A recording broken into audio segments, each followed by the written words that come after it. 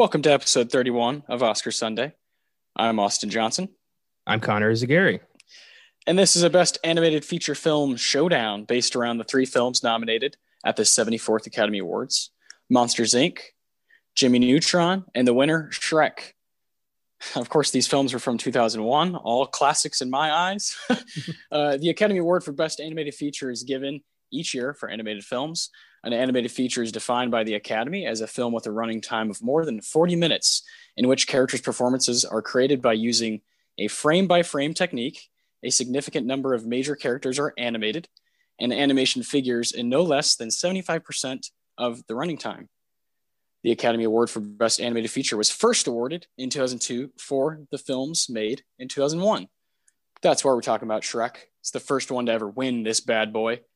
And goddamn, it's a classic. I had so much fun rewatching it last night. It is maybe the funniest animated movie of the decade. It's such a classic, and it holds up so well. The animation is very good. The vocal performances are fantastic. The story is fucking beautiful. It's great.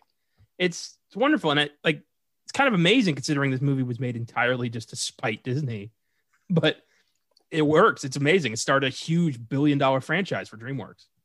Yeah, truly. And, definitely the best thing that they have done, right? DreamWorks is it's their baby. And like you said, it's the franchise that they have. And Shrek is, going against Disney's Pixar movie, Monsters, Inc., and then going against Nickelodeon's Jimmy Neutron, Boy Genius.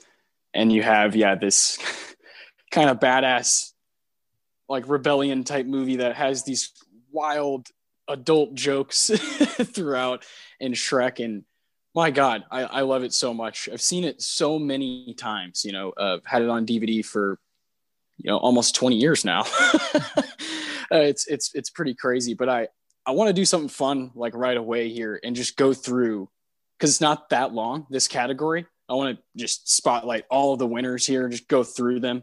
We've seen almost all of them, I'm sure. So Shrek, of course, we're going to talk about that one greatly, give it some awards later on. But after that would be Spirited Away. Oh. Have you seen that one? I have, yes. Yes, that's, Studio Ghibli. That's the only non-English speaking animated film to win this award.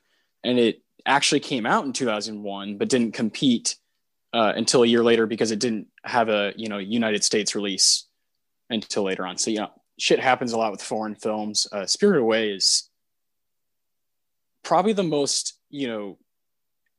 mature film of all of the winners, of the history of this category. Spirited Away is something I highly recommend to, just movie fans in general. You don't have to really be somebody who's big into cartoons, or anything. It's just Studio Ghibli is known for making these stories that are just have a lot of depth to them and kind of make you, make your brain kind of move a little bit. Yeah, for sure. I think Spirited Away is a great gateway film for Studio Ghibli. I mean, I know a lot of people if you're not hardcore into that kind of filmmaking, it is a little jarring. I know, I was one who I barely stepped into that. I've seen Spirited Away and Howl's Moving Castle, and those are both off recommendations from a friend. And Spirited Away was my favorite of the two because of how grown up it is, how cool of a coming of age story it is. And I think a lot of people can take something from that, which is, pretty cool. For sure. All I'll say for if someone's, hasn't seen this one is it's a 10-year-old girl, I believe 10 or 11, and her parents get turned into pigs. So yeah, leave it at that. And that beat Ice Age, Lilo and Stitch, Spirit, and Treasure Planet. There were 5 that year. Ice Age is pretty damn funny. Lilo and Stitch is very dear to my heart. And Spirit, not really for me. And Treasure Planet's all right, but I just Spirited Away is far superior in my opinion to these. Yeah, I agree. I haven't seen Spirit or Treasure Planet, but Ice Age is great, and Lilo and Stitch is pretty awesome too. Yeah, I mean, I love Lilo and Stitch, but I'm not really gonna try and compare it to Spirited Away. Spirited Away is one of the animated movies that I think could have gotten into the Best Picture talk. It's one of Studio Ghibli's better better films. And of course, if this category had been a thing, throughout the 80s and 90s, Studio Ghibli might have scooped up even more, Princess Mononoke and Kiki's Delivery Service, My Neighbor Totoro, all these different ones, I mean, it's just incredible stuff what they've done over there. I really wish that they had more love in this category. I can't believe it took so long to establish a best animated film category at the Oscars. I mean, since the 30s, animated films have been winning Oscars for, song and score and sound design. And I don't know why they waited so long for this. The 90s alone should have woken them up. Maybe that's why. Maybe the Disney Renaissance was so strong it finally convinced the Oscars to add this. Yeah, I think it is one of those battles, and it's the Oscars still have these weird battles. There's no stunt category, which is just a goddamn shame, right? It took them a while to get a best foreign film category, and the animated one it's just kind of jarring to see. Wait, this is not even 20 years old yet. What? It's wild. So that's why we're gonna keep going through them, because it's not that long. I think as of now, it is 20 years old. Well, yeah, after next, because this awards was in 2002, this award show, the 74th Academy Awards. So it'd be, next year. Yeah.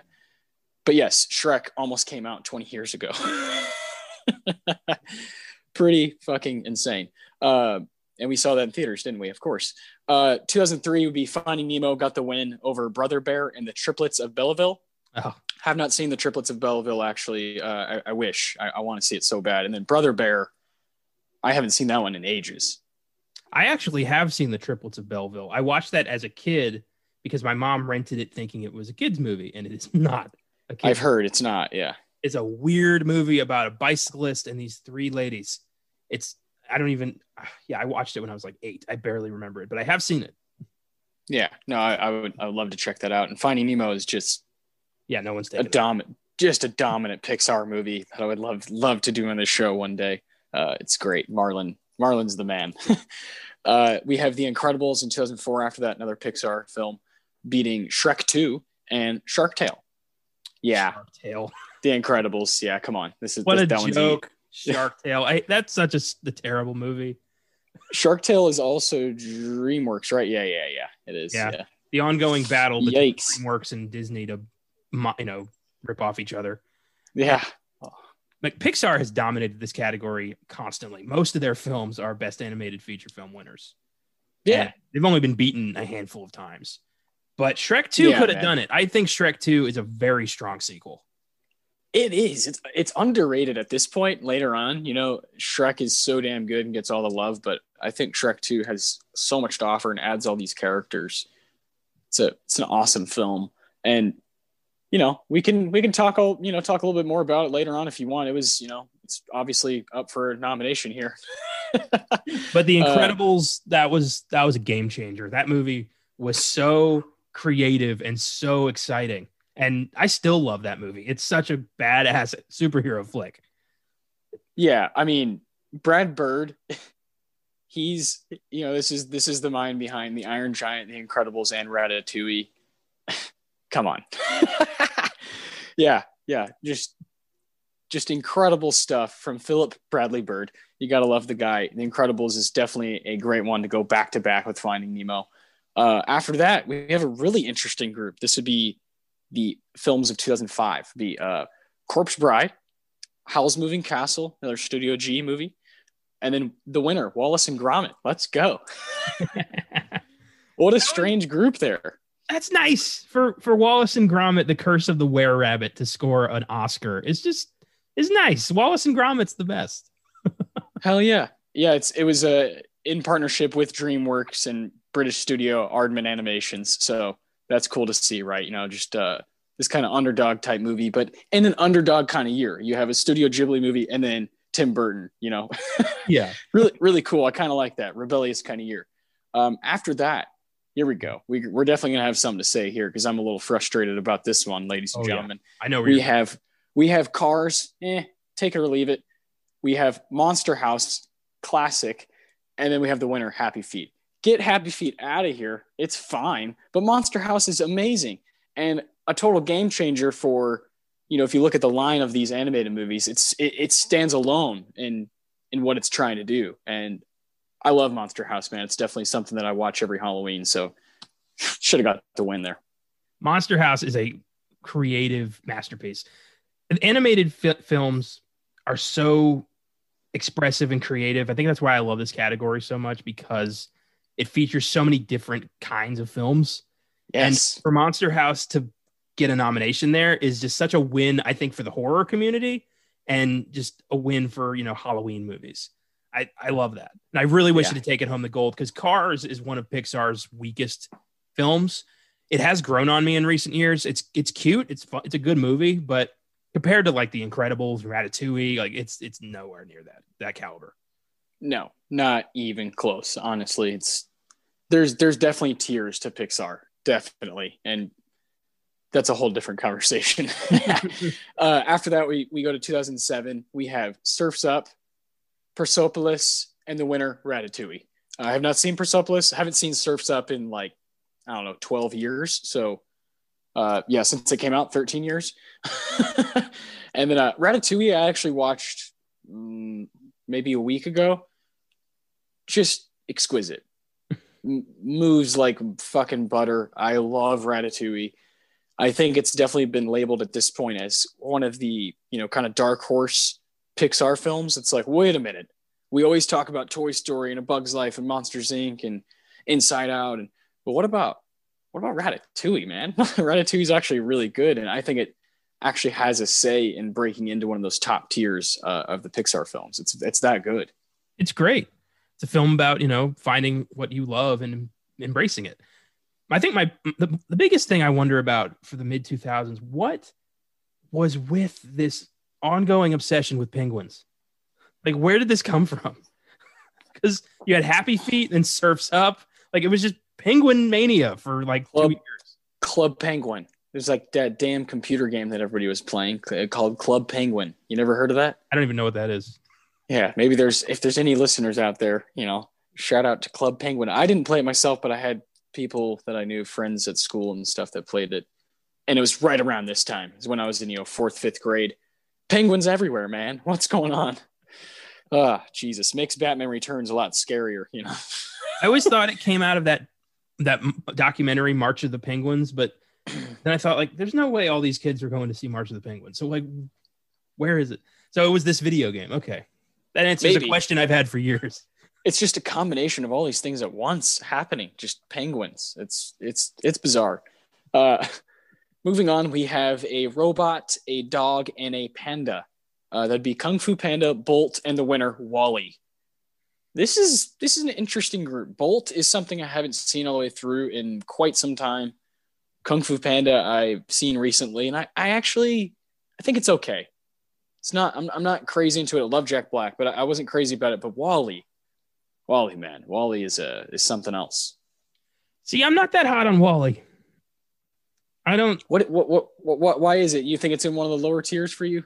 I think it's I think it's beautiful. I don't really. I think it's kind of boring. It is a bit dull compared to some of the other stuff. Yeah, for sure. Kung Fu Panda is cute. It's nice, but I wouldn't give it an Oscar. And Bolt, I've never had really any interest in. There's the 2000s Disney films. I've always thought those are pretty weak. I don't know. Most of them, yeah. Wall-E, I guess, just by default, in my opinion. Yeah, I think it goes to that. I mean, there's always an interesting conversation to be had if you really go back and look at every animated movie that came out. I know Ponyo came out in 2008, Studio G, and from what I know, I would actually think I would actually choose that to win out of those four. But the next year has 5 films. 2009. This is an interesting year. Again, The Secret of Kells, The Princess and the Frog, Fantastic Mr. Fox, Coraline, and the winner, Up. Pete Docter. At this point, I would like to bring up Soul for just a little bit. Pete Docter, obviously involved in that one, directed him and Kent Powers directed it together. What did you think of Soul? I liked it. I watched it about 2 hours ago, and I thought it was very creative. I thought it was the most beautifully animated film Pixar's ever done. I mean, it looks like a live action movie, which is unreal. And I thought it was a very cool way for kids to kind of understand life and death. And I wish it all the success in the world. I'm glad I got to see it. Yeah, man. It was definitely a breathtaking movie visually, and on par with, visually on par with, Finding Nemo and Inside Out, and the ones that just kind of pop like that with all these different amazing colors, and just brought New York right into your face, right into your home. That was really cool. Thanks Disney Plus for putting this one out right away. That was cool. Pete Docter being involved in that one, when he gets involved, it's a big deal.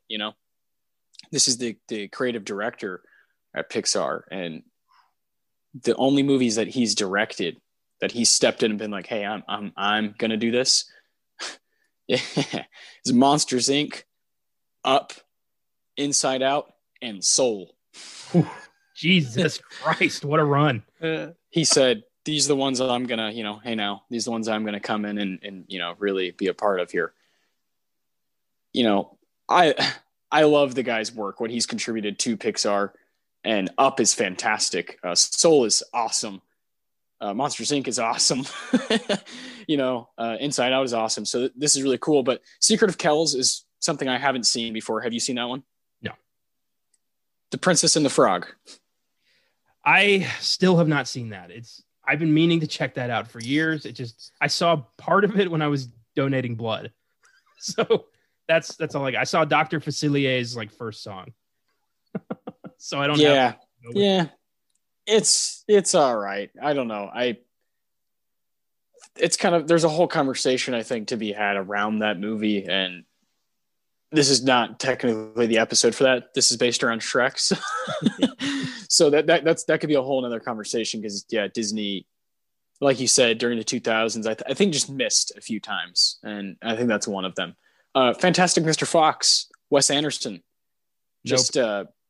Oh, damn. I haven't seen that either. I've only seen... I'm sorry. I thought you were saying you didn't like it. Okay, I've only seen 2 Wes Anderson movies, and it's The Grand Budapest Hotel and The Life Aquatic. That's all I've seen. Those are 2 great ones to see. Wow. Yeah.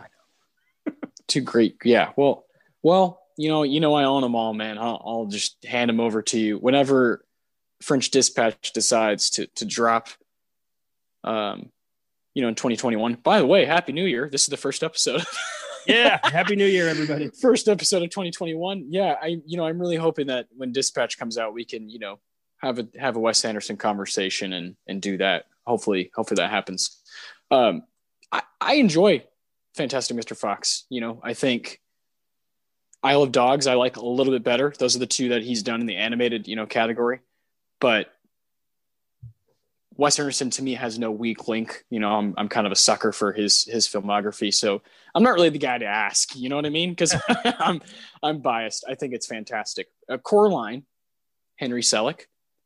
We just talked about this not that long ago over on Filmgasm. We did Nightmare Before Christmas, and we went down that road a bit and talked some Coraline. I do enjoy this one, but with all that said, I think Up just definitely beats these.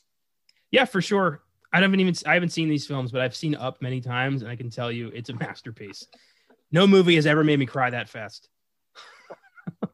Yeah, and I'm here for the conversations about how it kind of once it hits that, it doesn't get much. It kind of levels out the film maybe a little bit. I disagree, but I'm willing to hear that conversation, willing to hear that argument. I've read some reviews that say that Up kind of gets boring. Hey, I disagree wholeheartedly. I think the 2 main characters are so strong and so funny. And I think it's visually just stunning to look at. And I vividly remember seeing it in theaters, being 14 years old. I remember seeing it in theaters, and I'll hold that dearly. And I think it's a very strong movie. I remember sitting there in the theaters, and then, the opening happened and the montage, and then it's just like fucking gut punch to the heart. And then you're just like, wow, this just started. Where do we go from here? Jesus Christ. Oh Got a man. dry eye in the house. Yeah, dude. It's fantastic. It's fantastic. Well, let's get to another movie that made us both cry, I'm sure, in theaters, which is not this one, but the one that won. The Illusionist, How to Train Your Dragon, The Winner, Toy Story 3. Of course, when all of our, favorite characters that have been with us since 1995, the year you and I were born, when they're about to, be gone, we think that they're actually going to go into this fire. Just an incredible moment, on par with stuff that's happening in Infinity War. I'm not even joking. I stand by that.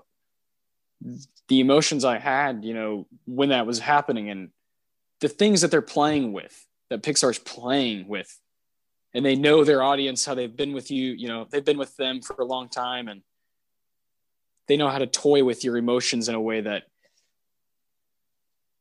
just is far too realistic, and sometimes gets uncomfortable, quite frankly, to where Pixar totally, like you said, just kind of dominates these awards, and you get why, because they're trying to raise the bar, and I think that's something that Studio Ghibli did a lot. But as far as the ones that are up here, Pixar is really raising the bar. Well, Pixar has always used animation and quirky characters and goofy shit to disguise very real emotional insecurities that people have. And like Finding Nemo is, I think, about grief and being a single parent. Toy Story is very much about growing up and the challenges you have to face. It's amazing. It's fantastic. Toy Story 3. I never thought I'd see Woody and Buzz Lightyear accept death. Like, just to stand there and be like, there's no way out of this. Hold my hand, my friend, we're going to die. Like, what the hell, man? It really is like amazing how they're able to do that. Just go right into your heart and punch it. I love it. Yeah. Yeah, I feel similarly about Toy Story the way I do about, like Linklater's Before trilogy. How, wow, you're just using these same characters and just kind of messing with my heart. And, that's awesome when animated movies can do that. So, yeah, of course, Toy Story 3 and Up were both up for Best Picture. Yeah. And they're the only two animated films aside from Beauty and the Beast to ever do that. Of course, Beauty and the Beast, we did.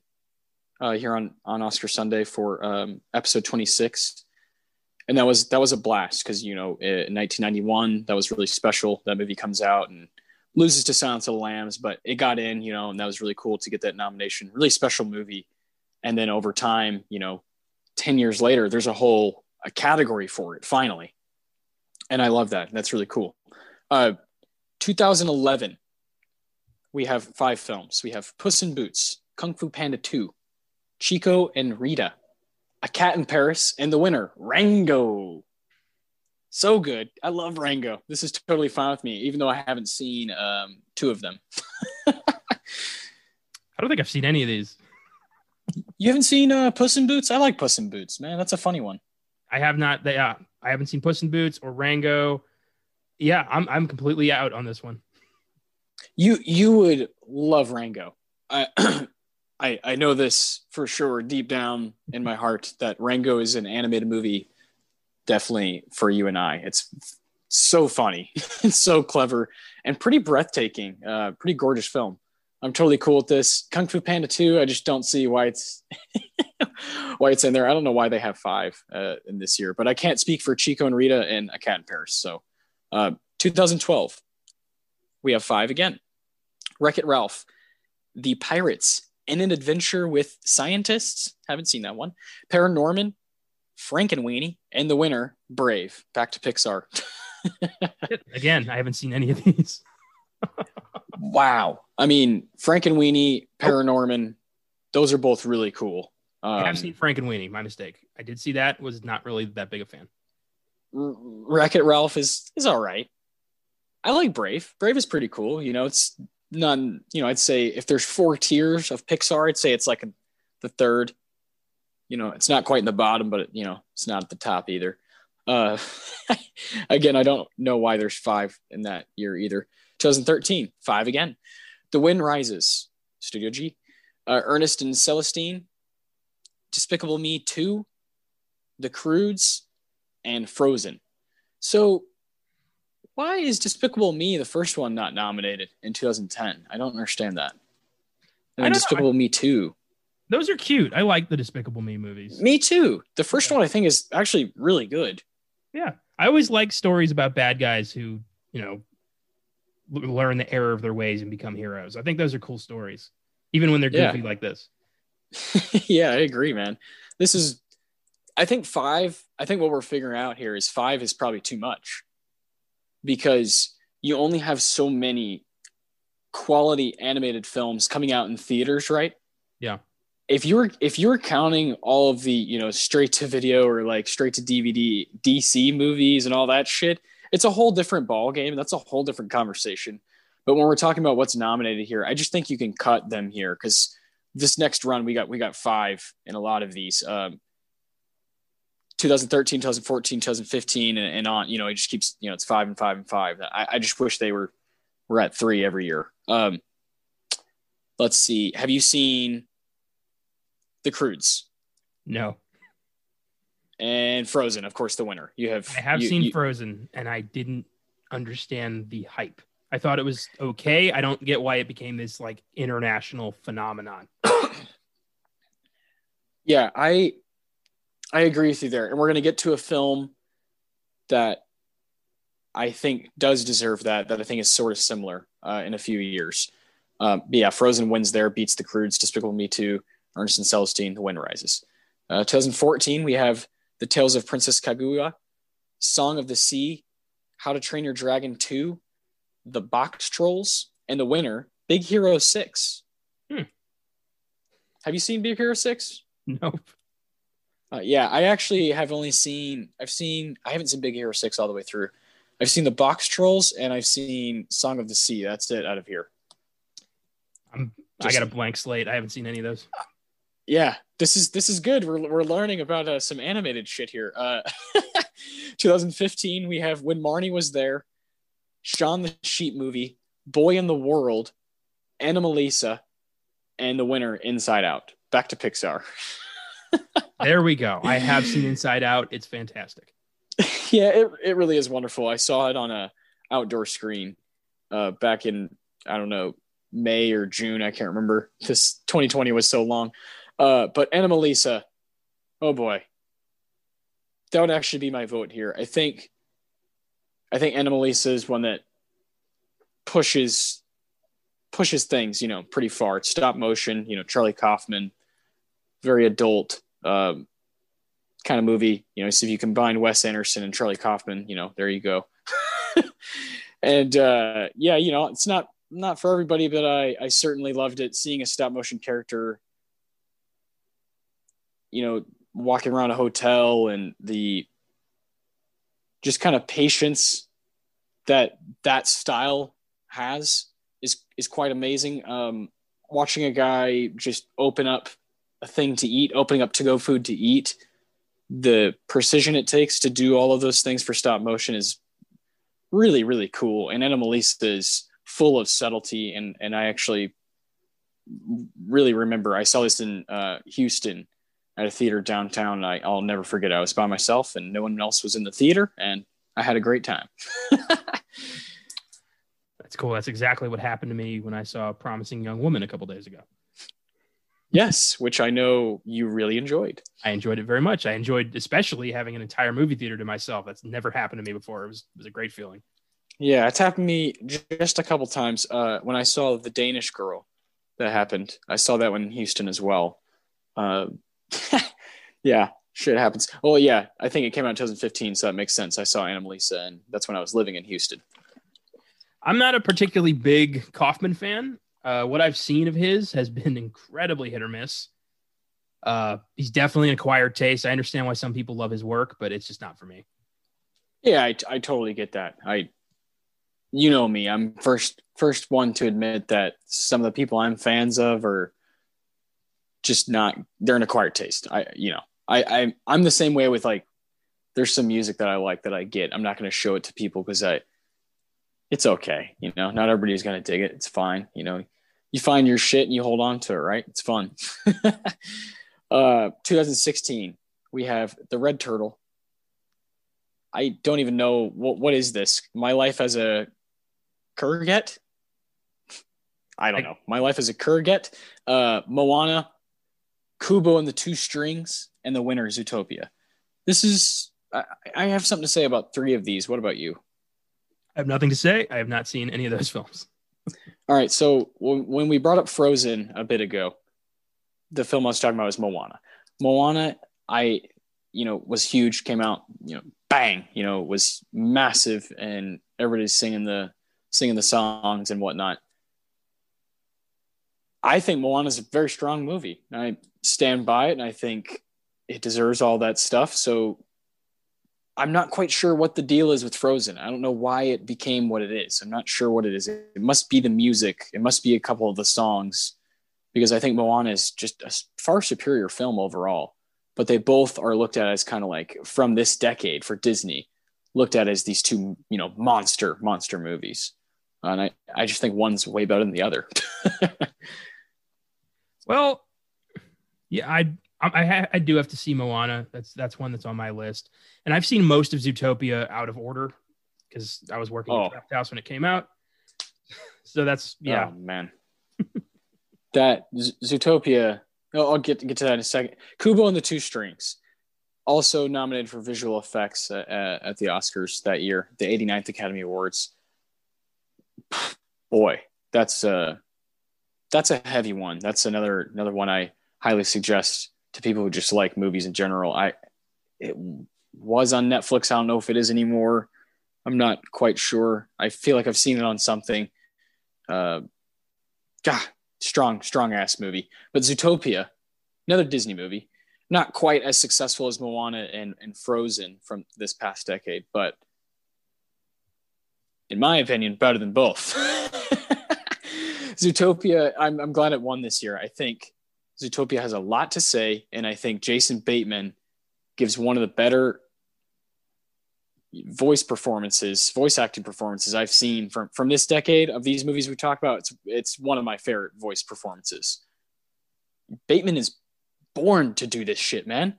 Well, he's born to do everything. Clearly, the guy can direct fucking TV shows and produce shit and be in comedies and be in serious movies, be in The Gift, and the guy's unstoppable. And to see him have this character in Zootopia, that is, he's very, very talented and really makes that movie pop. Zootopia, I love it. Idris Elba as well. Yeah, Zootopia is awesome. I watch it all the time. It's one of Willow's favorites, and it's one that I have no problem watching with her. I'm really surprised that Pixar was shut out with Finding Dory,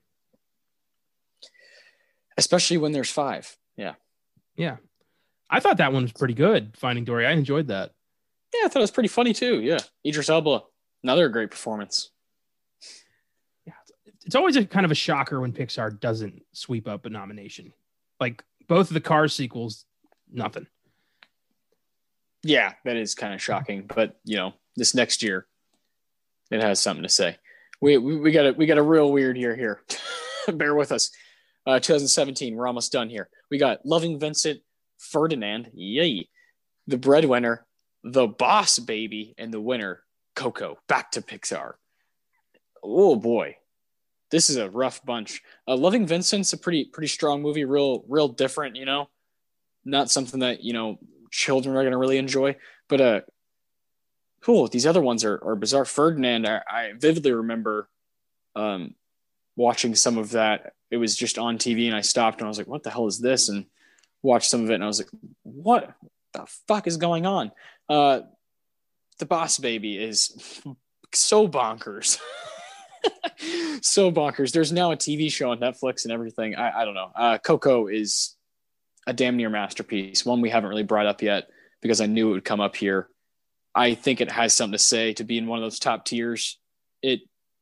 Goddamn, Coco, we talk about soul and, soul fucking with death. Coco fucking with death a lot there, and I think Coco is really strong, and it's really cool to see Pixar finally get a lot of diversity in their characters, and to have a movie like Coco and Soul come out in the past few years is special, and I think it's a good way to look up. I think it's a good way to look forward to what they're going to do in the future. Yeah, I agree. I think it's cool that Pixar is embracing diversity and kind of celebrating a lot of different cultural stories, which is really cool. Looking forward to that very much. Disney. Oh yeah, man. Yeah. Here we go. We got 2018, the 91st Academy Awards. We got 5 again. Ralph Breaks the Internet. I don't know how to say this, so I'm sorry. Mirai is going to be my guess. And then Isle of Dogs, Incredibles 2, and ladies and gentlemen, one of the best animated movies to ever be made, Spider-Man Into the Spider-Verse. This isn't even a contest. Oh, man. It was so cool to see that win. That was such a creative movie. And as a comics fan, just a dream come true. That was such a badass film. And I loved it. And I really did not like Incredibles 2, so I really didn't want that to win. Yeah, but it's all right. Forgettable as hell. Isle of Dogs is awesome and has one of the coolest casts ever. You know, you're gonna really, really dig Isle of Dogs. I know this for sure because I mean, just right off the bat, off the top of my head, from I haven't seen it in a little while, but Bryan Cranston, Edward Norton, Jeff Goldblum, they're like the main dogs. I mean, come on, you're just listening to those guys kind of bullshit. So it's really, really special. Spider-Man Into the Spider-Verse. This is Oscar Sunday, and I'm going to go to bat for a movie here. I'm going to go to bat for this movie here. 91st Academy Awards is obviously something that's come up here before. It's we talked about Black Panther. We talked about If Beale Street Could Talk not that long ago. We've had some debates about that category, the Best Picture category from that year. Green Book winning. Spider-Man Into the Spider-Verse deserves a spot over Green Book and over Bohemian Rhapsody. And, I'll stand by that. There's plenty of other movies. If Beale Street Could Talk is one of those too, but Spider-Man Into the Spider-Verse may deserve it over some of the other movies. Look at it. Damn. It is a total game changer. It's one of the best superhero movies ever too. I feel a certain way about it because when you're watching it, and I know you and I we just had this kind of like, whoa, like your jaw just kind of drops, and it's not like you're crying, but you just feel like tears are oozing out of you because you're like, what is this? Just inject this shit into me, all day, and it's now influenced what Marvel's going to do, looking into the future. And I just think I think in 10 years, we're going to look back at it and we're going to be like, fuck, the Oscars should have given it more stuff. I've never seen that kind of animation style before. That was what jarred me the most about it. It looked and felt like a comic book come to life, which was so cool. And, getting to see all these different Spider-Men from different universes, Nicolas Cage as a film noir Spider-Man, John Mulaney as Spider-Pig. I mean, come on. The cast, excellent. It was cool. I love Liev Schreiber's intimidating Kingpin. Using Miles Morales as a main character was fantastic. Gave so many different. I know, like my cousin Miles loves that character, and obviously, and yeah, Miles. Yeah. It's just neat to have that kind of representation and that kind of story told. And like you said, it is influencing the MCU's future for Spider-Man, and that's awesome. We're going to get maybe the coolest Spider-Man movie ever in a few years because of that. Yeah. And it's not, now this one has raised the bar to be the best Spider-Man movie ever. So now you have to beat that and to have fun doing that. Cause that's a 10 out of 10 movie right there. That's a goddamn masterpiece. I'll stand by that. I enjoy every second of it when I'm watching it, every second. I've seen if it's, I think it had a run on HBO or something. And when I was just kind of, flipping through channels, it just, no matter whatever moment it was at, I just would stop. I'm just going to watch Into the Spider-Verse. This shit is awesome. It's visually stunning and takes me to a place. It does exactly what I want movies to do. It takes me way away. Tells me a cool ass story and takes me way away. It's awesome.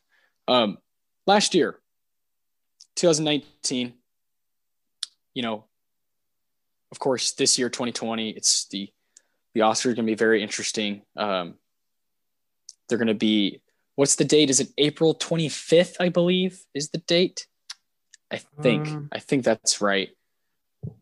For the films of 2020, obviously. April 25th, 93rd Academy Awards. Yeah, April 25th. We'll have an episode coming out that day, actually. It obviously won't be about those Oscars. We're going to do a really, really, really fun movie that day. Like an absolute classic. And then the week after that, we'll do something from that Academy Awards. But it's going to be really interesting to see what happens right at the 93rd Academy Awards with all the categories, animated included. It's going to be really interesting to see, obviously off the top of my mind, Soul and Onward stand out as movies that'll be nominated for Best Animated Movie. Can't think of much else, but I just haven't seen, everything. But 2019, we have 5 again. We have Missing Link, Claws, I Lost My Body, How to Train Your Dragon, The Hidden World, and Toy Story 4, Woody's last little roundup there. Toy Story 4 was the film I didn't know I needed to see. I was very apprehensive about that. I thought Toy Story 1, 2, 3, flawless trilogy. We do not need a 4th movie. But we got one. And I thought, shameless cash grab. This is going to sell toys and tank. It was $1 billion success, and it was one of the most beautiful conclusions I've ever seen. For Woody to have an existential crisis and realize, what is my life? Like, beautiful. It was beautiful. It was a great just ending, like a great epilogue to the Toy Story franchise. And yeah, oh my gosh, yeah. I'm very glad it took home Best Animated Film. Yeah, and it also, I thought a lot about, being the age we are now and how Toy Story's just been a part of our entire movie life, how it ranges from the year we were born to last year, almost 2 years ago now for Toy Story 4. I thought a lot about how it was also this, along with, what's it called? Beautiful Day in the Neighborhood. This and that for Tom Hanks. It just seems like this really interesting time for his career and a really interesting thing for this character, right? For Woody, for him to kind of have this sort of proper, like you said, the film we didn't know we needed. Yeah. And I feel like Tom Hanks, he's always been there. He's always been reliable and a steady, superstar in Hollywood, and just comes through and is awesome. He appears on SNL and is hilarious. Everybody loves the guy. And it felt like, I remember in theaters, I was just thinking like, Tom Hanks, like these guys, aren't at the peak of their powers forever, and Tom Hanks is one of those guys that, and it made me think of Woody and him at the same time. Like Woody just isn't going to be here forever. Eventually he is going to have a send off. Eventually he is going to have all right, now I'm going to go live my life now. And it's not going to be something you're going to see on film. And I've thought that way about, actors, and it made me think that way about Tom Hanks, because that's what happened to Woody. And it made me think about, Tom Hanks, this is a guy we got to appreciate while he's here, while he's in his game. And that's so cool that these voice actors can do that with characters, with animated characters, because that's obviously important. You want it to look amazing, but you need these people who are voicing them to match what's going on. I felt so strongly about that when I was watching Toy Story 4. I'll never forget that. It's such a cool experience. Hell yeah, man. It's neat. Especially after, Woody spends 3 movies as Andy's toy. He loves Andy. His life is meaningless without Andy. Now that he doesn't have Andy, Woody he doesn't know what to do next. He's not Bonnie's favorite toy. He's just wandering. And I love the idea of these toys realizing that they can have their own lives, that they don't have to be tied to a kid. They can do what they must do for that kid and then have their own life. And that was fantastic. And Woody, of all people, and he deserved it. Everything he's been through, it felt earned. And I love that. It felt deserved. And I was not expecting that. Fuck yeah, man. Hell yeah. So good. Toy Story 4, you're never going to hear much hate from this side, from either of us. That's one of the few franchises to go for and succeed. Yes. We've seen so many just fail before even getting there. And Toy Story just did it flawlessly and just timed out perfectly. Like they hit us with the 1-2 in 95 and 99, and then they went, to 2010 and 2019 and just let that simmer. and now we got to deal with it for the rest of our lives. So cool. And we have, 4 movies that are an hour and a half each that we can go back to and be in that world. So cool. And obviously one of the biggest, for American animation, and it's Toy Story is one of the biggest contributors. And, we've talked about how Toy Story 95 gets that honorary award for just being awesome. Yeah.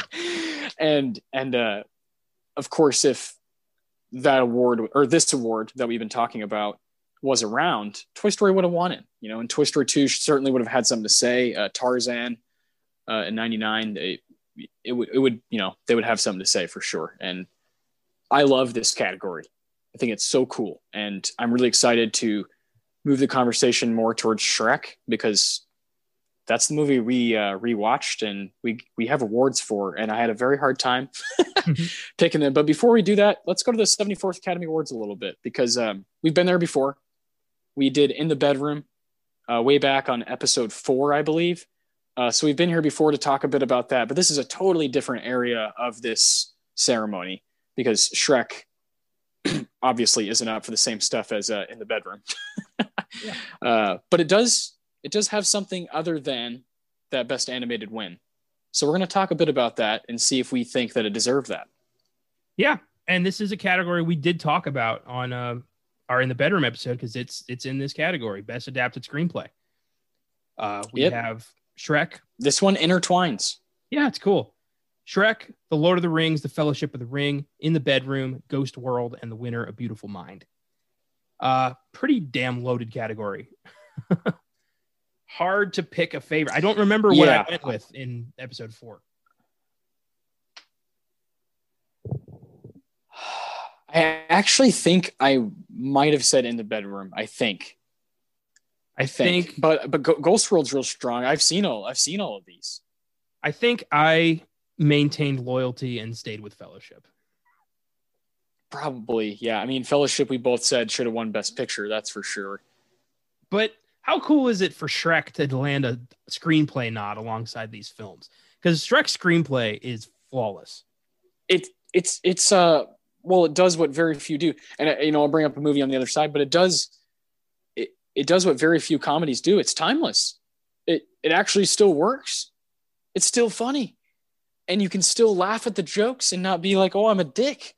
There's so many movies from this era that they just don't last. They don't look good today.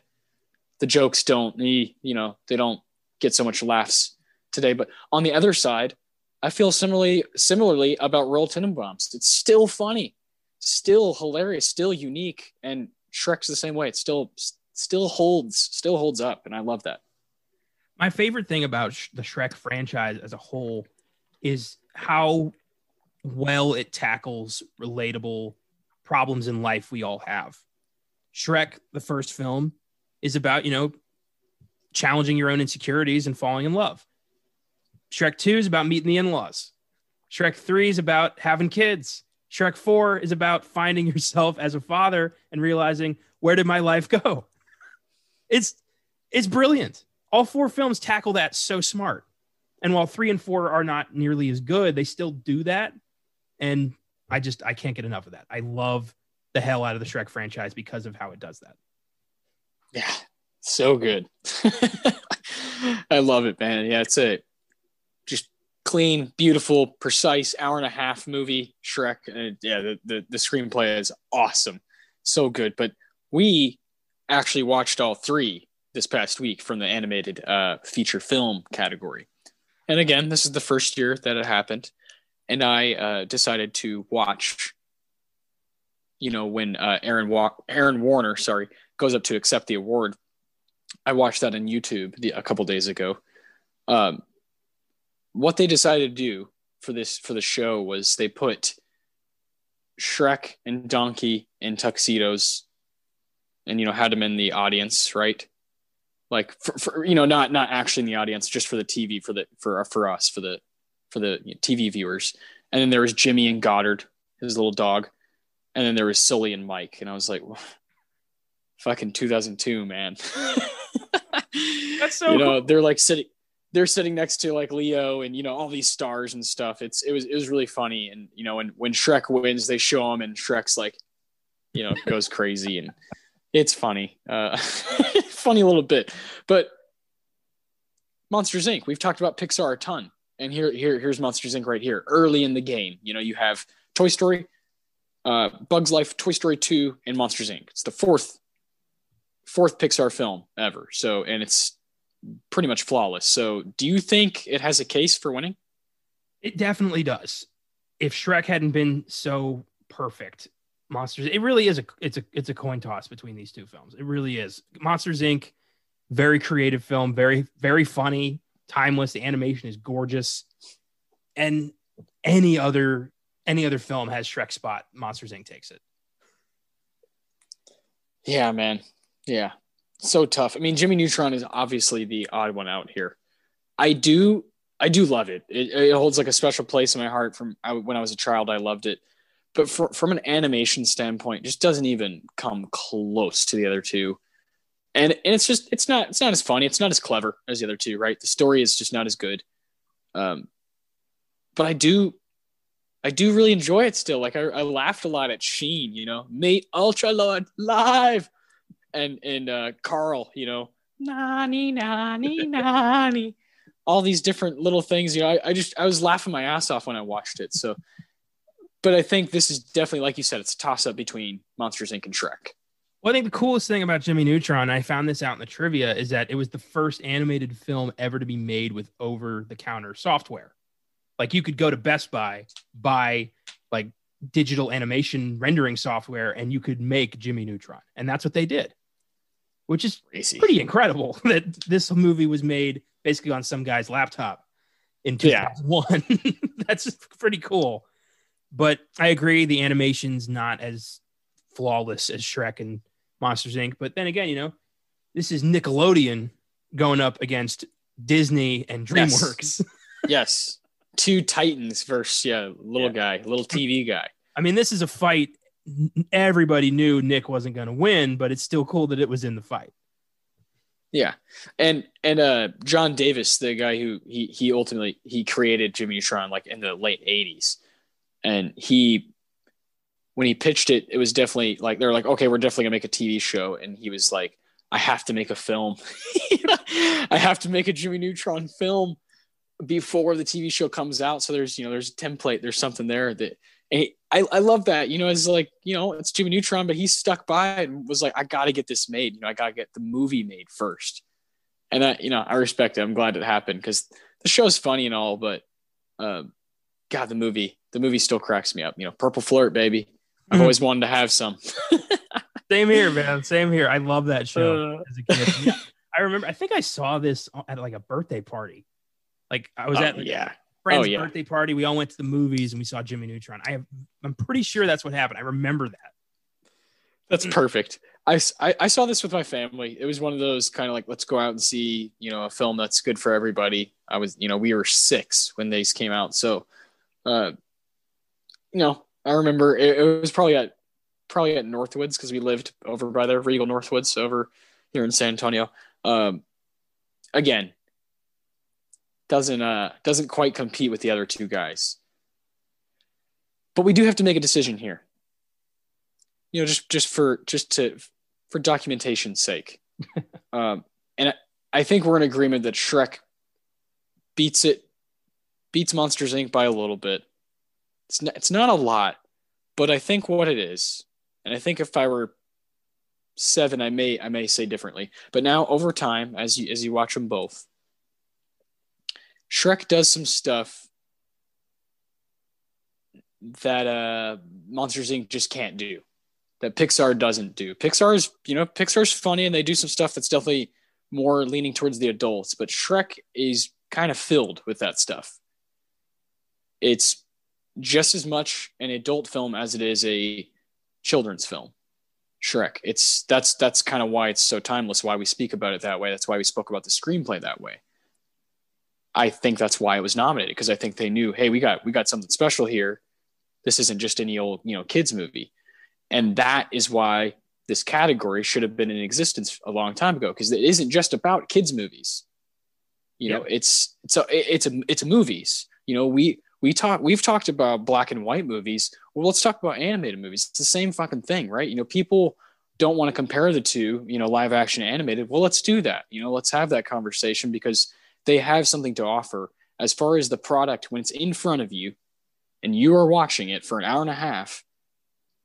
It doesn't matter what exactly it is. If it affects you strongly, it affects you strongly. And Shrek, Monsters Inc. does that. Don't get me wrong. Monsters Inc. made me kind of sob like a little kid the other day. But Shrek does that while it also made me kind of laugh like a hyena. Yeah. And reminded me of a time with my brothers, like quoting this movie with my brothers when I was a kid. It's just a movie I'll probably be watching until I'm not watching movies anymore. That sort of thing. Shrek. Whereas Monsters Inc., I love it. I love it. I love what Pixar has to offer, but I think Shrek is doing something different, is my point. I think it's doing something different than what Pixar is trying to do, and that's okay. But ultimately, what Shrek is doing, I think, is a little bit better. Yeah, I think so. I think Shrek has a timeless quality to it because you can laugh at it and your parents can laugh at it. And it's cool. And it's a great way to kind of send up fairy tale movies while also celebrating them. And it's just so damn funny. And you look like you said, this award should have been around for a long time. I look back at the 90s and I think, like, how cool would it have been to see Nightmare Before Christmas go up against Batman Mask of the Phantasm at the Oscars? Like, it could have happened. Exactly. Oh my gosh. 99. Like, you've got Toy Story 2 versus Tarzan versus South Park, bigger, longer, and uncut. Yeah. There's so many possibilities that could have happened. And at least we have it now, but we should have had it for a very long time. Yeah, and maybe that's a podcast we can do in the future. Some episode we could do on one of our shows. Just do like make up our own, do the category for the 80s and 90s, and just come up with 3 films per year that we think are worthy. And I think that'd be really cool, man, to see it on paper, because there are some years where you look back like, whoa, right away, the one I said earlier, I really don't know what I would choose between Tarzan and Toy Story 2. Jesus. That sounds like a great potential topic for our new show premiering in a couple days. Actually, this is tomorrow, because that's when this is coming on Sunday. So yeah. Yes. Sneak preview is definitely debuting tomorrow. Yeah, because we're recording this a little early. That's what happens when you're doing a bunch of shows at once. You gotta love it. Do you want to go ahead and do these awards or what? Yeah, let's kill it. Let's talk Shrek. Let's talk some Shrek. I think organically here, as we do these awards, we'll just talk Shrek. Of course, we have the Tarantino Award, which is for best quote or best line. We have the Ennio Morricone Award for his best music moment, or needle drop piece of the soundtrack, whatever you want. The Philip Seymour Hoffman Award for your favorite performance, the person who you think won the film. And then we have the Roger Deakins for the best scene, best moment of the movie. Connor, I'll let you start. I got a funny one, so I'll let you start with your Tarantino. Before I start, I do want to just let the audiences know that the reason Shrek came into existence was because CEO Jeffrey Katzenberg fucking hated Michael Eisner. Yes. And allowed this film to be made and put in a whole bunch of innuendos against Disney just to spite them. And he made it just vague enough so he couldn't get sued. Well, yeah. And there's a whole conversation to be had, about DreamWorks and Disney and how it comes about. And look at Ants in a Bug's Life. That kind of tells the story for you. Yeah. Right on.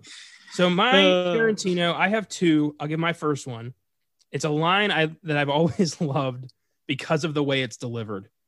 And it's Lord Farquaad explaining to his soldiers, to the knights, about the quest and how they're going to go fight the dragon. And he goes, "Some of you may die, but it's a sacrifice I am willing to make." And then everyone applauds him. I've always loved that. John. One of the, oh my God. I as a child, I kind of needed to know who that was behind that character. I was like, Dad, hey, John Lithgow. And I'm like, well, who?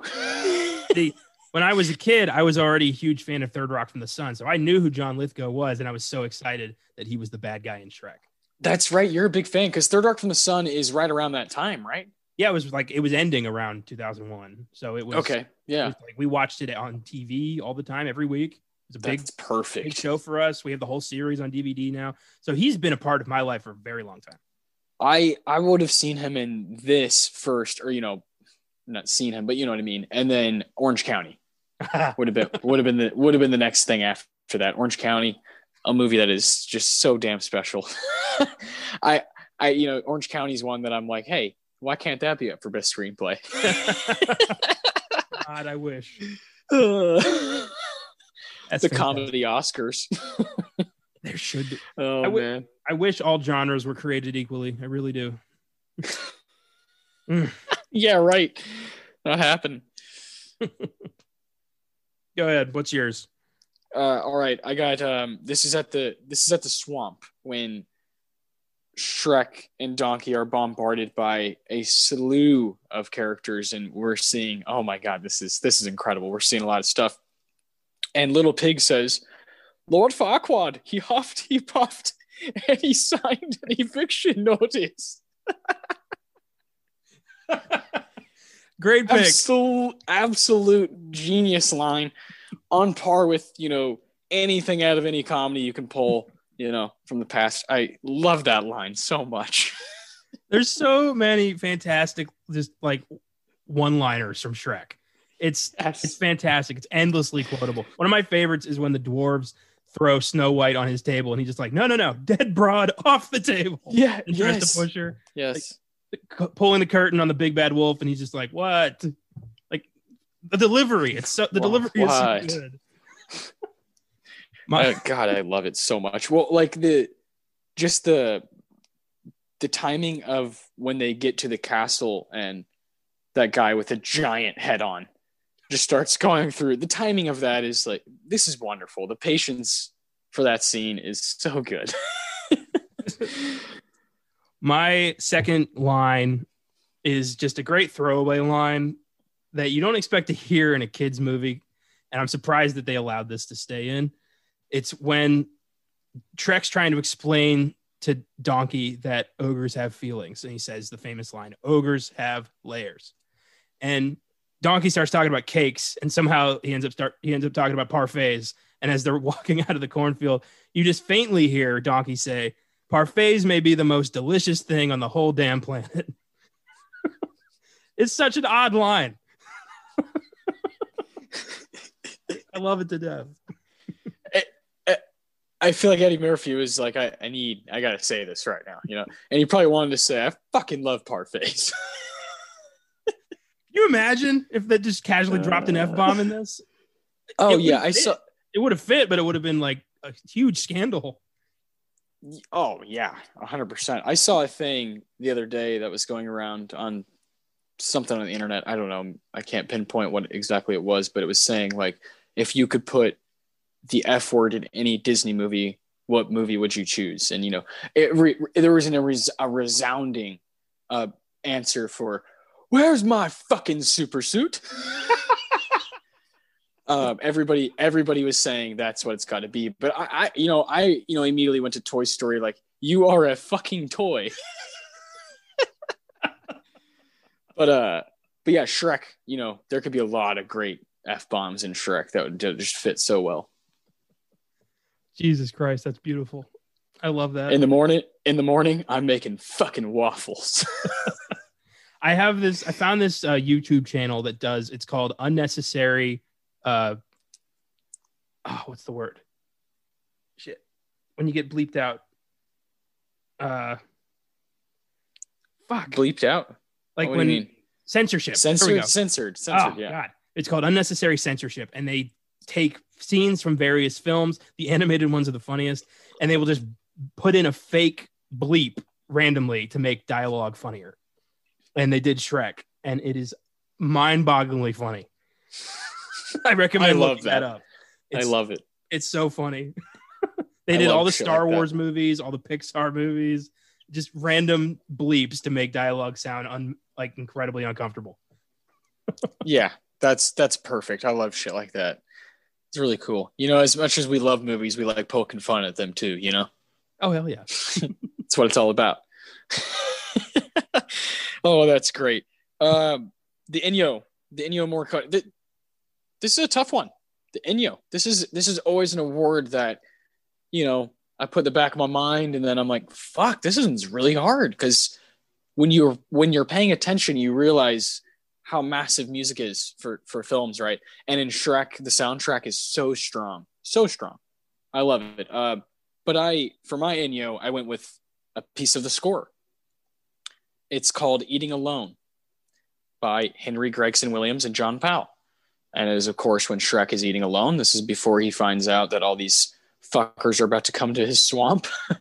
And man, for whatever reason, I was just kind of shook by that moment when I was rewatching it. The music itself, really nice strings going on in that little bit. It's only like 2 minutes long, so I highly suggest looking up Eating Alone by Henry Gregson Williams and John Powell. It's right there in the first 20 minutes of the film. That's great. I love the score. I love how it emphasizes Shrek's loneliness. He may not, admit it to himself. He may say he hates people, but all he wants is to be loved, or at least respected or tolerated. I mean, that's all he wants. Yeah. Tolerated is a good word to use, because he definitely goes off later on. Yeah, he's a great relatable character. You know, he respects his privacy, but he does want friends. But he does hate most people. I can relate to that way more than I thought. Oh yeah, as you get older, it's something that you kind of have to confront with yourself. You know, like Shrek is somebody you can look to. Like he's clearly afraid of commitment, right? We don't know exactly why. He's afraid to really do something other than hang out by himself in his swamp. And there's something deep down there, and that's what's so cool, like you said, about the movies. All of them together. If you put them all together, it's just like this kind of beautiful journey of Shrek as an adult, and it's kind of cool. It is, for sure. My music moment, for the longest time, it was Joan Jett's Bad Reputation playing as Shrek just wrecked Lord Farquaad's entire squadron, because that's just such a great scene. Unbelievable scene, yeah. But then it changed as soon as I heard John Cale's cover of Hallelujah. Dude, Jesus Christ, right? Tears. It's too real. Shit gets really real. All of a sudden, it's the perfect melancholy montage of two souls who found each other but are both afraid to admit it. It's great. It's another incredibly relatable scene. Yeah. And that, again, another thing where two people, like you said, don't want to confront exactly what's going on, and don't want to just sit down and take the time to sit still. Yeah. It's scary. Exactly it's very scary. Admitting those feelings is one of the most terrifying things we can do as human beings. I don't know why. I don't think anybody really does, but we all are afraid to admit when we truly do love somebody. It's, a fear of rejection, or just a fear of having that being said out loud. And Shrek is the last movie I would have thought would face that, but it does better than most films. It really is. Yeah. Fantastic. Yeah. So good. Ah, man. Great choice.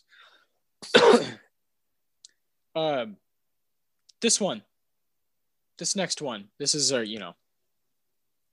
an award that we've seen a lot of similarity, right? But recently we've seen some, stuff that, we had Jack Lemmon and you had Shirley MacLaine, right? We had those two. I like when that happens. And Rashomon, I remember we had different people chosen for that. But here, I had a hard time. Just it's for me, it's got to be Mike Myers. I think he's carrying this movie with a gravitas that you rarely find in an animated movie. Mike Myers, Wayne, from Wayne's World is voicing this giant, 6'5" ogre, and doing it flawlessly. It fits perfectly. I've never really known. Very rarely do it just clicks right away, but Shrek clicks right away. Sometimes it'll take me a minute to, get used to a character, but Mike Myers fits right away. And I love what Eddie Murphy's doing. I love what John Lithgow's doing. Cameron Diaz is actually very good. But Mikey Mike he takes it home here. I too went Mike Myers because it's just, he's the movie. His performance is the movie. And I think, it's the Scottish accent he decided to throw on there, which he ended up costing the studio an additional $5 million because he recorded all of his lines. And then after he was done, felt, you know what? Shrek should be Scottish. And then re-recorded all of his dialogue, $5 million. But you know what? That was the best $5 million DreamWorks ever spent. I agree. Because that accent, throwing that on there, it's just, it's perfect. Have you heard the original little snippet of dialogue that Chris Farley recorded for Shrek? No, I haven't. I have a hard time kind of swallowing that, thinking about how, if that would have happened, or if he would have even been involved in any animated movie, Chris Farley. I have a hard time thinking about it. Sucks. Yeah. For those of you who don't know, Chris Farley was in early development on Shrek when he died.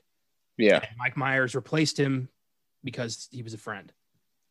And I've heard the bit. It's the scene where Shrek and Donkey are talking about the stars.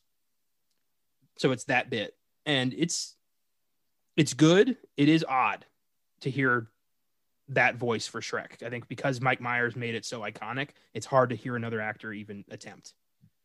Oh yeah. When you've digested, especially as a child, 4 movies, you've watched them growing up, it's going to be very hard to see anyone else doing this. And Chris Farley's got such a different kind of take on it. So I can't even imagine. So heartbreaking. Really cool for a guy like Mike Myers to, pick up the torch there. Obviously they're buddies from SNL, and I just recently saw the Chippendales bit where, of course, Mike Myers is sitting at the table, he's on the panel, and Chris Farley's dancing.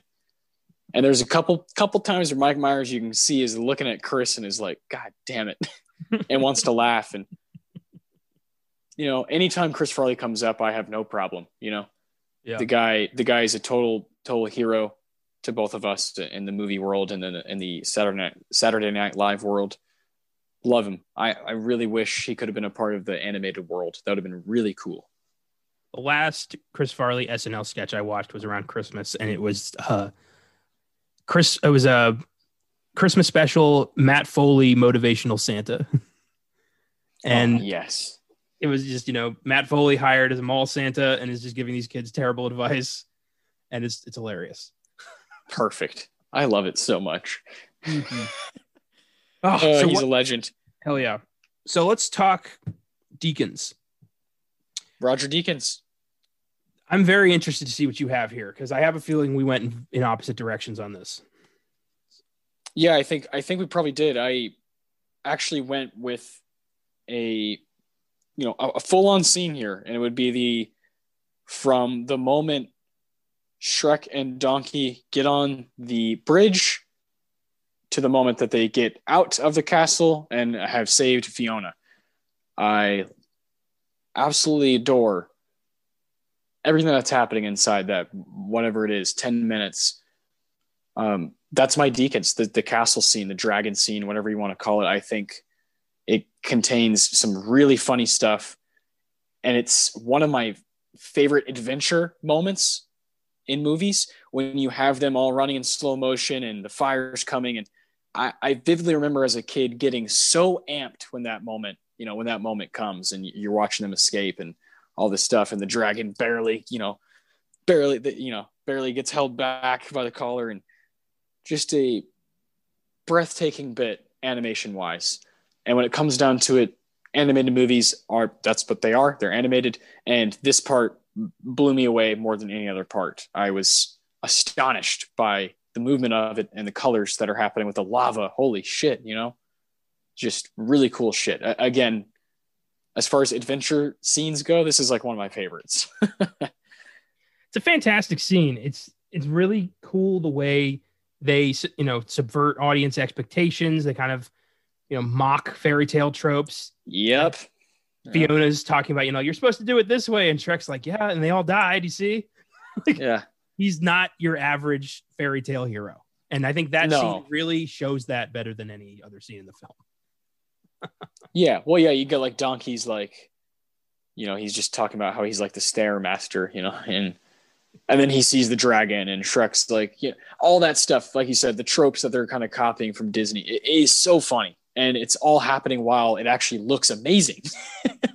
And they're not just making fun of shit. Yeah. It's also great character development for Shrek, because in that scene, he really does rise to the challenge, and he saves Donkey several times. Like, he's been trying to get rid of this guy the whole movie, but as soon as danger's there, he's like, get out of the way. Like, he's proving to be like an actual good person in this scene.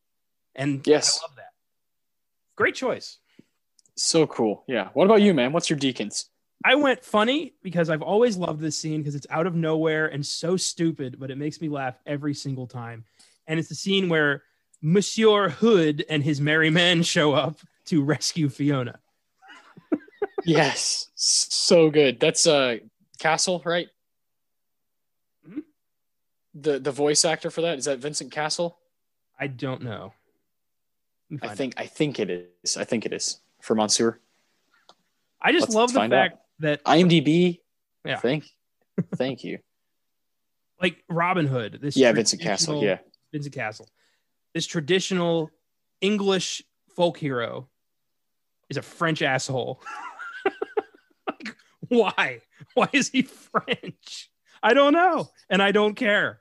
But just the fact that he shows up and is like, can't you see I'm a little busy here? Like, the whole thing is so damn funny. His little song that Fiona just interrupts and starts kicking all their asses. I love it. God, I love it so much. I think that's my favorite scene in the whole damn franchise because of how random and just perfect it is. It could be a short film, that little bit right there. Oh yeah, though there's every scene from Shrek. The really funny bit with the gingerbread man, that could be a short. Yeah, that shit plays on YouTube all the time. It's great stuff. This film has one of the saddest secret subplots I've ever seen in a film, and you can see it like in the background. So at the scene where Donkey almost gets captured and like the soldiers are rounding up the fairy tale creatures, you see Mama Bear, Papa Bear, and Baby Bear in cages. And Baby Bear's crying about that this cage is too small. Later on in the swamp, when all the fairy tale characters are rounded up, you just see Papa Bear and Baby Bear and they're crying in each other's arms. Later on in Farquaad's bedroom, you can see Mama Bear has been made into a rug. I never noticed that until I saw like an article on it, and now it's the saddest shit I've ever seen in one of these movies. Yeah, fucking gnarly. Jesus. Yeah. And it's only there if you're paying attention. So sad. Oh, I had to get that out. Yeah, no, truly. Yeah, I totally understand. Another reason this movie just kind of, is different. It's doing different stuff than your typical children's animated flick. Oh yeah, big time. This was a game changer. Things started getting a little bit darker, in the animation world, I think, after Shrek. I think Shrek showed people that you can cater to both kids and adults if you're smart about it. Yeah. Yes, exactly. Yeah. Do it in a smart, clever, funny way, and you'll get a best adapted screenplay award. Yeah. Exactly. I've never read the book this is based on. It's like a kid's book. I saw it at my school library once, and it's only like 10 pages long. It's one of those picture books. They just bought the name so they could make this. Yeah, that's it. That's all they wanted. Well, it makes sense, and I'm glad this movie exists. And I'm glad it is what it is. I'm glad it's as popular as it is. I think it kind of, deserves is a tough word, but I think, it should be critically acclaimed. It's an awesome, awesome flick. And I'm glad we got to, really talk about it here. I love the things you have to say about this movie, man. Same here, man. I love your take on this whole thing. It's cool to see films like this, traditionally kids movies get the same treatment we gave The Apartment and Rashomon. Like, we care about these films on par with those films. Like, there's no, once you hit this age, no watching kids movies anymore. That shit does not exist. Yeah. There's no kids table here. All these films matter. And yeah, I love getting to celebrate these. For sure. And, next week we're doing a big time, heavy hitter. Yeah. What's that going to be? That's going to be 1974's Chinatown. 11 nominations at the 47th Academy Awards. That's the same amount as Godfather Part 2. Of course, they had a different story. Godfather Part 2 went on to have a bunch of wins, including Best Picture, and Chinatown only got one win. We're gonna see what we think about that. We're gonna watch Chinatown. We're gonna do some digging into 1974. We're gonna come back and give that movie awards. Talk a little Polanski. Talk a little Faye Dunaway. Talk a little Jack Nicholson. It's gonna be loads of fun. So come on back next week for next Oscar Sunday, episode 32. I think this is gonna be our first return to Polanski since we did that episode on Filmgasm. It's time. It is time. Wow. And for those of you feeling a little adventurous, tomorrow we are launching our brand new podcast, The Sneak Preview, which is going to be covering the current movie release schedule as best we can. Talking about current release films, anything coming out 2021 is fair game, regardless of the week it comes out. We're going to be doing top 10s and recasts and all sorts of cool shit to just kind of talk about whatever we want. It's going to be like even more fun place to embrace what's new in film. And we're going to be starting this out by celebrating the films we saw this past year, doing the top 10 films of 2020. Hell yes. I cannot wait for that, man. It's going to be so much fun because I think, give people a taste for the kind of stuff we're going to do. Free flowing conversation, just loving on when a new movie comes out that we've got some shit to say about. Yeah. We'll talk about it. We'll have some fun, and hopefully we can give people a place to come with their current movie journey. That's what it's all about. Yeah, for sure. And of course, there's going to be issues with the theater. We're not going to be able to catch everything until, things are relatively back to normal. We're not, delusional. We know what's going on out there, but we're going to do our best. We're going to talk a lot of streaming films. We're going to do whatever we can get a hold of. So no promises. We're taking it week by week. And we're just here to have fun. Yeah. I'll explain more about the nature of the show on tomorrow's episode. So check that out. It'll be every Monday morning from here on out. Oh man, I cannot wait. Sneak preview. It's going to be fun. And then on Filmgasm this week, we're tackling a very cool favorite of mine, 1999's The Mummy, Brendan Fraser, Rachel Weisz, John Hannah, and Arnold Vosloo. Fantastic movie, one of my all-time favorites, arguably the best version of this story. So stay tuned for that. Hell yes. Awesome. Well, I guess anything else you want to add about Shrek? Yeah, no, I mean, I don't want to end, man, because Shrek is so awesome, just like I don't want the movie to end when it does, but at some point we have to, so that'll do, Connor. That'll do. See you all next Sunday.